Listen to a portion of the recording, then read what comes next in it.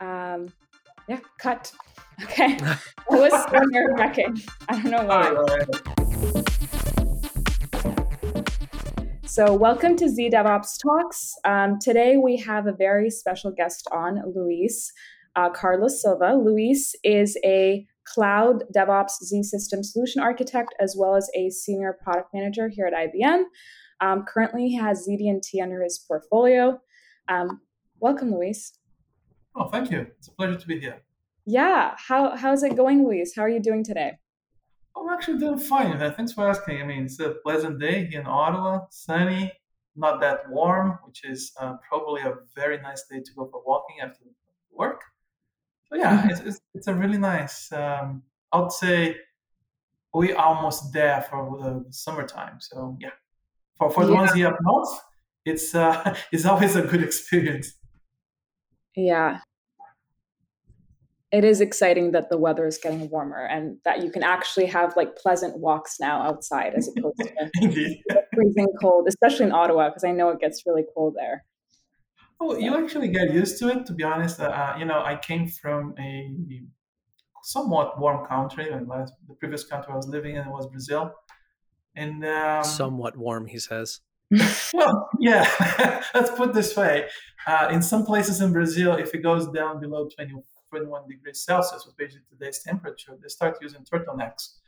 So, yeah. So it was an interesting experience. But, I like the idea of having 4 seasons, even if for the Brazilian perspective, winter and, well, I'd say most of the fall, winter, and part of the spring, for them, it's all winter. But for me, it's interesting seeing things changing, colors changing, and so on. It's really nice. Yeah, that's true. There is like a nice part that comes with different seasons as well. Mm-hmm. It was the same. I mean, I lived in Jamaica, so it was the same thing where it would like drop to like 18 degrees and people would have like their hoodies on and everything. It'd be so cold. But yeah, you don't get the beauty of like the seasons changing, which is really nice. Yeah, springtime is probably one of the best, not just because of the change from gray, brown to green and colorful, but to see how people flourish. And when you go outside and you say, it's just 5 degrees, oh my God, it's so warm. Let me go in flip-flops and it's kind of inconceivable when you're coming from a country like Brazil. And more than that, I was born in Angola, which was to a certain extent as warm as Brazil, if not more, in the place I was born. So supposedly I would have the genes for the warm weather, but I thrive in the cold weather. I love it. I love the snow. Some people are just built for it, Well, yeah, I think so. I mean, I love to go snowshoeing. It's a hell of an exercise to start, but also the peace. I mean, everything is kind of monochromatic, whites and browns and grays, but at the same time, it's really peaceful. I mean, the springtime is all about the sounds, birds, critters, animals, and so on. But in the winter, it's just the snow. You're walking on the snow, like crunching snow, and that's it. You can hear your heart beating if you stand still. So yeah, it's a very interesting experience. Okay, hold on. I haven't been more relaxed listening to a story than just then. That was amazing. New podcast. This is Luis Carlos Silva Talks. Tell us all about meditation with Luis. Yeah, seriously. I was transported just there. That's crazy. Thank you, guys. Well, thank you. So speaking of which, not meditation or I guess transportation. You said you lived in Brazil before you moved to Canada, right? Did you go to university in Brazil? Actually, yeah, I went to. I studied physics because I wanted to understand how things work, and I kind of brought that with me. To be honest, I think the best thing I learned was how to solve problems. Physics is still something I love. Actually, I love teaching, to be honest. But eventually, in the middle of the way, I started playing with computers. Actually, the department I was working about studying had better computers than the IT folks because physics demands a lot. So we have more powerful computers, access to very new. Well, back in the day, we're talking about the the 80s, last century. So Well, that was 40 years ago now. Can you believe it? Exactly. So I was exposed to a lot of interesting technologies, and more than that, how to think and how to get a problem, break it in chunks, and put it in a computer. I started learning objects. Instead of going to the traditional way of building software, I went to modeling through objects and so on. So it was interesting because I learned the end state, and then when I start learning, the foundation, everything clicked in place. I mean, say, oh, no, I understand why a class is like this. Oh, instead of me growing on top of something and then having to break all the concepts apart and having to learn how an object was supposed to look, I got the other way around. So it was interesting. I was born in Unix back then, and then I learned how the other things worked. And yeah, and kind of brought that with me again. It's So went to university in Brazil, and that's so cool. Physics to IT computing, based on sort of like an object-oriented way of thinking. That's really interesting. So like, all right, so your fiance says get a job, right? And you do. And then she ditched me. So yeah. So then you moved up to Canada, or were you with IBM at the time, or what happened? How did you get to where you're at? Well, I started working with a small company that was selling back in the day IDs, something that was actually a competitor of a well-known tool called ROSE that eventually became Rational ROSE. Okay, and sure. Eventually was acquired by IBM. But I started in IDE space. Then I transitioned eventually to Rational itself. But I was in Brazil, and because I speak Spanish, I start also covering Latin America then. When I decided to specialize not on IDEs, I kind of thought of IDEs were interesting, but what other things that I should learn about how software was built. And I went into the software control management tools. Back in the day, well, it still exists. It's a tool called ClearCase and ClearQuest and so on.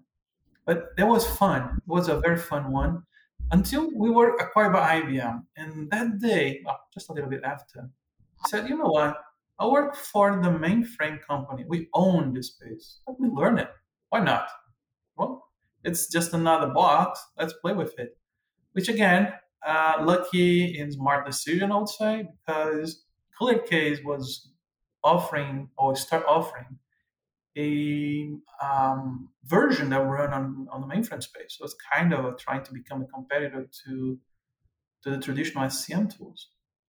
And that was interesting because I became one of the few in the world that know how to handle SCM in any kind of platform, Windows, Linux, mainframe, and so on.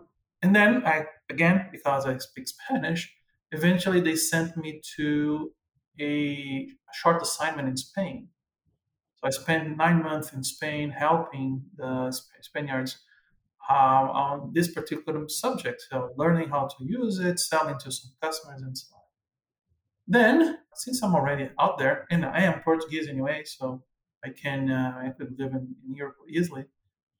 I told my manager and say, you know what, I may be considering to stay. And he was Canadian, or he is still alive, so he's Canadian. He said, you know what, come and work with me in Canada. I said, oh, yeah, sure. You know what? And then, more than that, I think 13 years ago, maybe more, we moved to Canada, my wife and I. So yeah, it was interesting. English is not my first language, so you know, my first in nemesis was the pronouns. Then once I think I learned how to use them, and now the prepositions. That still haunts me, you know. And of course, some really old phrasal verbs and strange things like long time no see. For the Portuguese speaking folks, this phrase makes no sense. Well, I think you're doing a pretty great job by all accounts. Like, I would have no idea that, English came to you later. It's a fun language.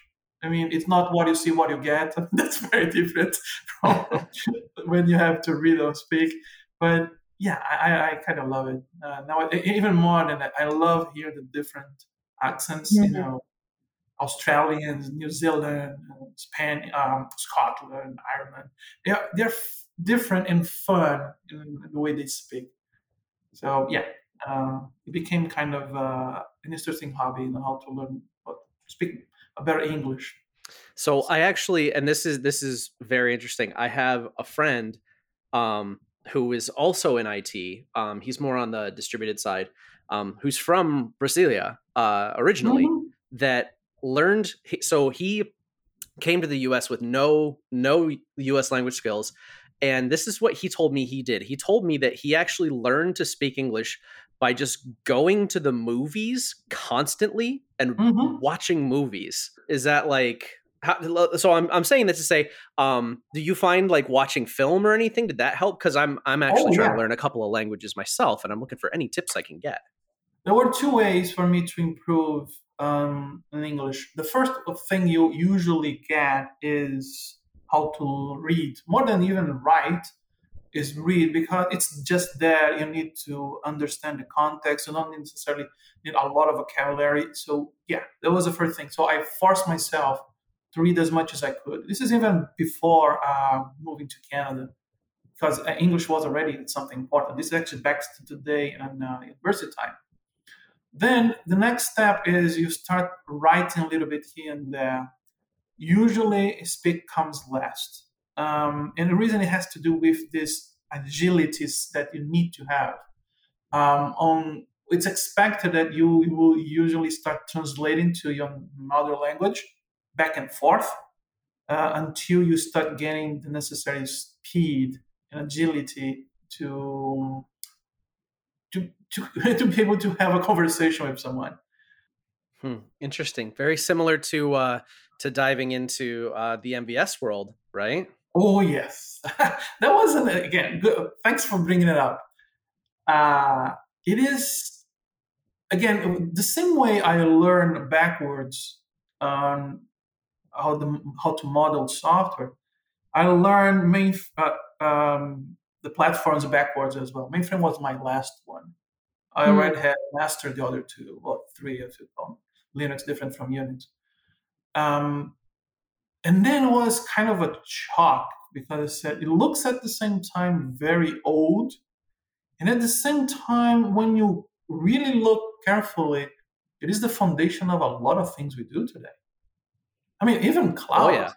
If you look at cloud today, what they're trying to accomplish, the whole scalability, the whole control, security, they're trying to mimic mainframe.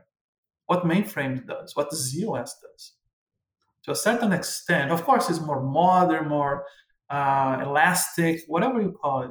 It is. I'll give you that. But at the end, the core, what you're trying to accomplish, the horizontal scalability, the vertical scalability, and grow as you need back and forth. Even the way you'll be charged, pay as you go and so on.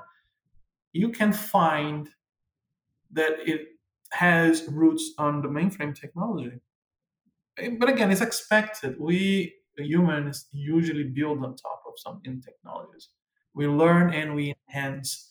So it's expected. But the key here is Mainframe is not necessarily an old thing. Mainframe is actually quite advanced. Look at the hardware, look at the chips, CPUs. Our CPUs are high end, really high end. I mean, mainframe is built for a purpose, is a fit for purpose platform. And what it does really, really well. So we are now moving towards, as I say, cloudy things. Mainframe is moving towards that. We can today have one phrase that has mainframe, ZOS, cloud containers in the same phrase. It is feasible. It is possible today. So I love to tell people that yes, mainframe, even the way they speak in a kind of movie. Oh, he basically broke into the mainframe. Is this old thing or powerful being out there? Well, not true, but it is still what actually runs the world. I mean, no matter what they say, if we remove all the mainframes today, I'm sorry, you're not gonna buy anything. Oh yeah, total collapse if the mainframe.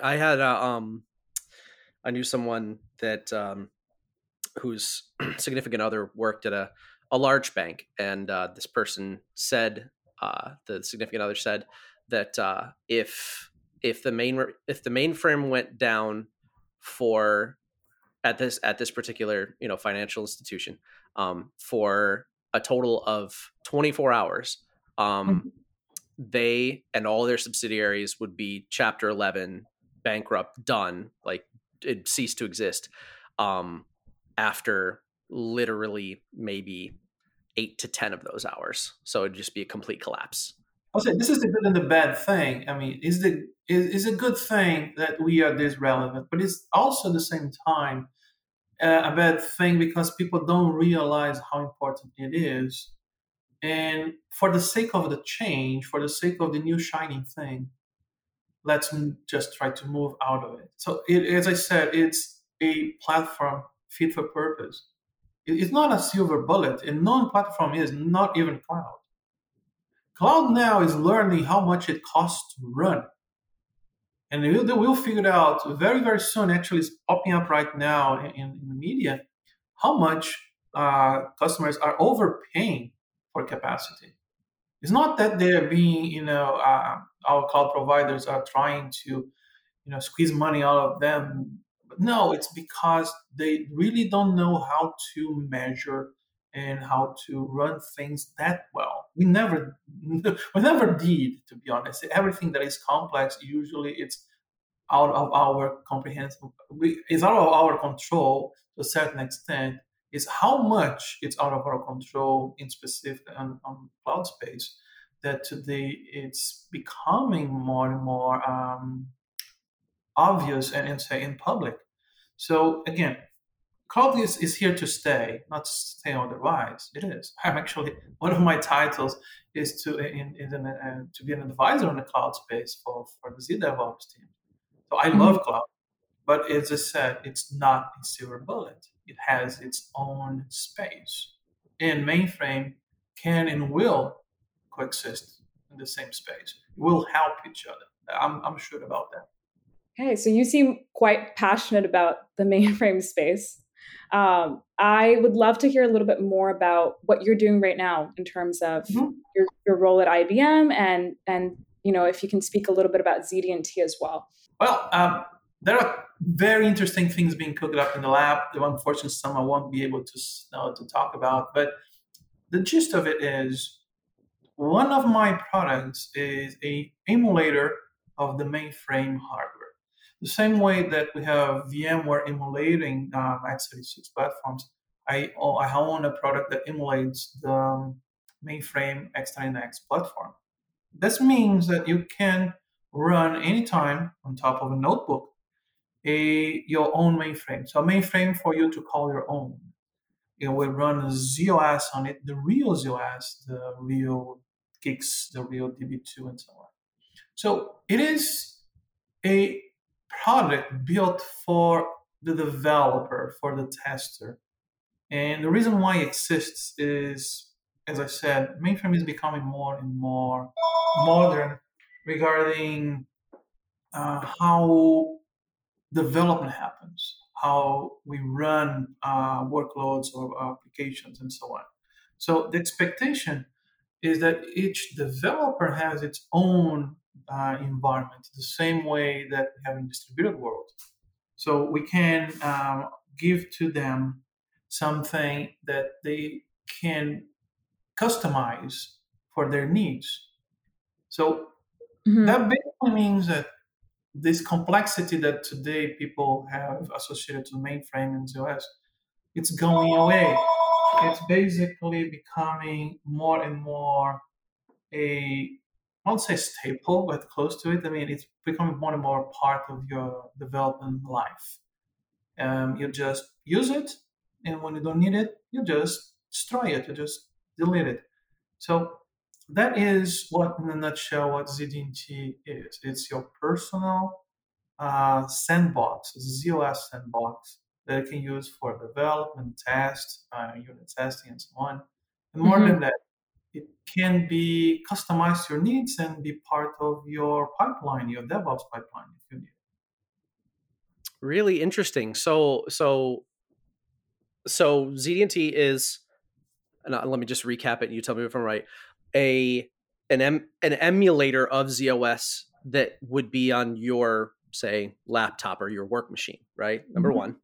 Number two, it's built to be used by the developer. Is there anybody else that could would students of the mainframe use this? Are there any like educational things going on, or is it, for, you said for testing, right? Yeah, that is actually something we are working on. It's the ability to offer something for students, hobbies, practitioners to play with. Yes, it is. It's one of the ZDNT perspectives. It is for sure education. We want to spread the word. I mean, awesome. The best way I would describe this, I want mainframe ZOS to be just another guy in the crowd. Maybe the best one or the best one for a specific task, but it's there. It should be no different from, my Ubuntu. So yes, we have intention to make it as broadly available as possible. Okay. Now, so right. So this sounds like a great idea, right? Now, I know that one of the, I guess you could like compare this to like the top fighter pilot in the Air Force. How, like, there's the job of the developer, and then you've got the systems programmers, right? And they're like your tip top, the hardest job is what I've always heard. Again, I'm not saying that is, but I know that from what little I know of systems administration, it's a tough job. Is ZDNT hard to use like that? Like, do you have to be a ZOS? Do you have to be, sysprog to use it? Oh, no, not at all. Actually, one of our objectives is for the developers, for example, is to hide as much as possible the operational system complexity. Of course, as you said, not necessarily ZDNT is just for developers. You can have system programmers using this to train themselves and learn new things, new tricks, test some hypotheses. You can have testers also running their tests and so on. You have several personas, that's what I call it, that are capable of getting something out of ZDNT. Okay. And the level of complexity has to do with actually what you're doing, but it's not different from the distributed world. Not necessarily we should expect that a Java developer knows all the details of how the Linux kernel works or the actual Linux operational system itself. Sometimes you're just a developer. And so the idea, and again, maybe a little bit also became a perception more than reality. We are trying to hide as much as we can the ZOS complexity for the ones who don't need to know or work or have that particular exposure. But here's an interesting kick. We went to this phase of development life where everything was graphical interface. Now, with this brand new world, Kubernetes oriented and so on, we're back to the command line. And guess what? Mainframe was mainly in the beginning a command line. It still is to a certain extent. So for intents and purposes, it shouldn't scare anyone. I mean, as long as you know how it works, you've been trained or you learn by yourself, it's no different. It's command line. And maybe a little bit restricted to the size of the screen, but still, it's not that different. So ZD&T it's for anyone. Shouldn't be afraid of it. What's new with ZD&T? Is there any kind of hot topics or anything cool we can touch on real briefly? Oh yes. Again, remember when I said we could have a phrase mainframe, containers, cloud, and so on? Then yes. Here we go. ZD&T today allows you to deploy a machine, so it virtualized ZOS on your personal computer, fine, but it also allows you to do that as a container against a Docker registry or as a container against Kubernetes environment like OpenShift, Red Hat OpenShift. So you could, let's say, if it's an enterprise grade, if your company is willing to embrace cloud-based infrastructure, there's no problem whatsoever to run your personal instance for as long as you need it on a cluster on OpenShift, even if this cluster is actually hosted on some public cloud like Amazon or Azure. That's awesome. And this is new, right, Luis? This is like relatively new in terms of ZD&T. Oh, indeed it is. I mean, we have actually, I would call it a sibling of ZD&T called Lozi Sandbox, which was born a year ago, was built for OpenShift. But ZD&T itself offers another feature we call provisioning tools. It's basically this tool that allows you to orchestrate ZOS images. So you can go to a existing ZOS machine, extract the machine itself, or so the whole ZOS, like you're just backing up the whole operational system, or just part of it, or just a folder on it. We call it a dataset. And then eventually create, as I said, a bespoke custom image, ZOS image, and deploy it somewhere. That somewhere, again, can be on the cloud. So that particular tool was enhanced in the last couple of months to understand what we call cloud-based images. It's basically ZOS images that can be hosted on the cloud, and more specific in this case on a OpenShift cluster. So it understands what to do behind the scenes. So the only thing you have to do is just say, here's the image how I want it to be, make it happen. And then at the end, when it finishes, you have the ZOS running. What led to this innovation? Why is this exciting, and why did we come up with this to begin with? Love the question. So about 5 years ago, give or take a year, customers were, in the same mainframe customers in this case, most, they were asking themselves, should I DevOps? Should I embrace DevOps? Is that really something that will bring us any benefit? You know what? Now the question is not should I DevOps, but how to DevOps, when to DevOps. It's important. I have to. The companies, the enterprise itself, change that distributed and mainframe teams are not supposed to be that different. We should use the same pipeline. We should use the same agile process and so on. The same thing is happening with cloud. Enterprises are now moving from if cloud into when cloud, also in the mainframe space. So you can see even in the mainframe a lot of movement towards that. We now support native containers on ZOS. So we have this, as I said, mainframe. That is not even close to it. As they told mainframe last one to be turned off by 1996, I guess. And guess what? We grew a lot more after that. So, so it's not going anywhere. It's here to stay. No, not at all. And that's the beauty. And I think it's the beauty of not just the mainframe, it's the beauty of IBM. We have the ability and the will to reinvent ourselves every time. We did this a couple of times in the past, and we keep doing it.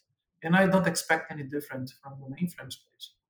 So yes, we have today customers now considering and actually asking us how we can have in the same phrase cloud, containers, and mainframe.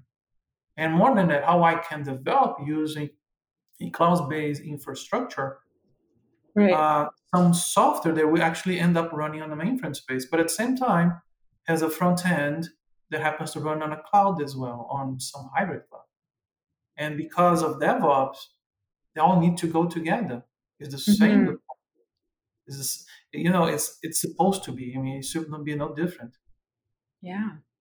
Well, my next question, which kind of naturally goes from here, is, do you have anything coming up that you can talk about in terms of ZDNT? Any new developments that you're working on? Yeah, I'll unfortunately going to have to do this in broad strokes. I can't actually say much, but yes, we want to go deeper and deeper into the support in cloud. Okay. As a means for you to run what you have, and aligning with IBM strategy of hybrid cloud. So that means we should be available in any thing you could call cloud eventually. So that is one strategic direction for sure. We also want to start experimenting with some specific the way that cloud works and behaves and people interact with cloud. So I think our tools eventually will be more cloud friendly, or by cloud friendly, I mean aligned to the way that cloudy things work. Cloudy things, right. So, well, yeah, I think that is the future. And I think that that's a good direction for ZDNT to head in. So when can we expect the next release for ZDNT? What's on the horizon in terms of, Here's another interesting thing about IBM, and more specific about our DevOps team. We are agile for quite some time. We're actually on a CI/CD pipeline, delivering every quarter or so, sometimes even more frequent than that, a new release. So a new release actually comes out now in July 9th. And usually we have, as I said, at most quarter, a couple of months between one release and another. So it is actually quite frequent. And as I said, we embrace agile development internally. So we drink our own champagne, actually. Before we let you go, Luis, do you have anything in regards to ZDNT or in general that you might want the audience to check out that we can, post links about in our podcast as well? Oh, yeah. Well, we do have a set of videos on IBM Media Center. So I think if you're already playing with ZDNT, it's really worth it to play and take a look. More specific, because it does show, it's just very short ones, but it does show how our provisioning tools works. So you can see the benefits and what you can do it. Okay. But in general, what I would say is, for the ones who are not necessarily into the mainframe space, don't assume that the fact that it's been alive for more than 50 years means it's old. It actually has proved itself several times that is as advanced as most of the technology out there. So I think it's worth give it a try. And again, you don't need to buy, this big 42U hack mainframe on eBay to play with a mainframe. We have ZTrial that you can, play with several of our tools, including ZDNT, available for free. So, just Google ZTrial and you're good to go. Okay, we'll definitely add that in our links section for the podcast. But thank you so much, Luis. Thank you for your time, and thank you for joining us today, and kind of letting us into the world of mainframe, cloud, and ZDNT, and how ZDNT supports that. So looking forward to chatting with you again. Thanks, Luis. My pleasure. Anytime.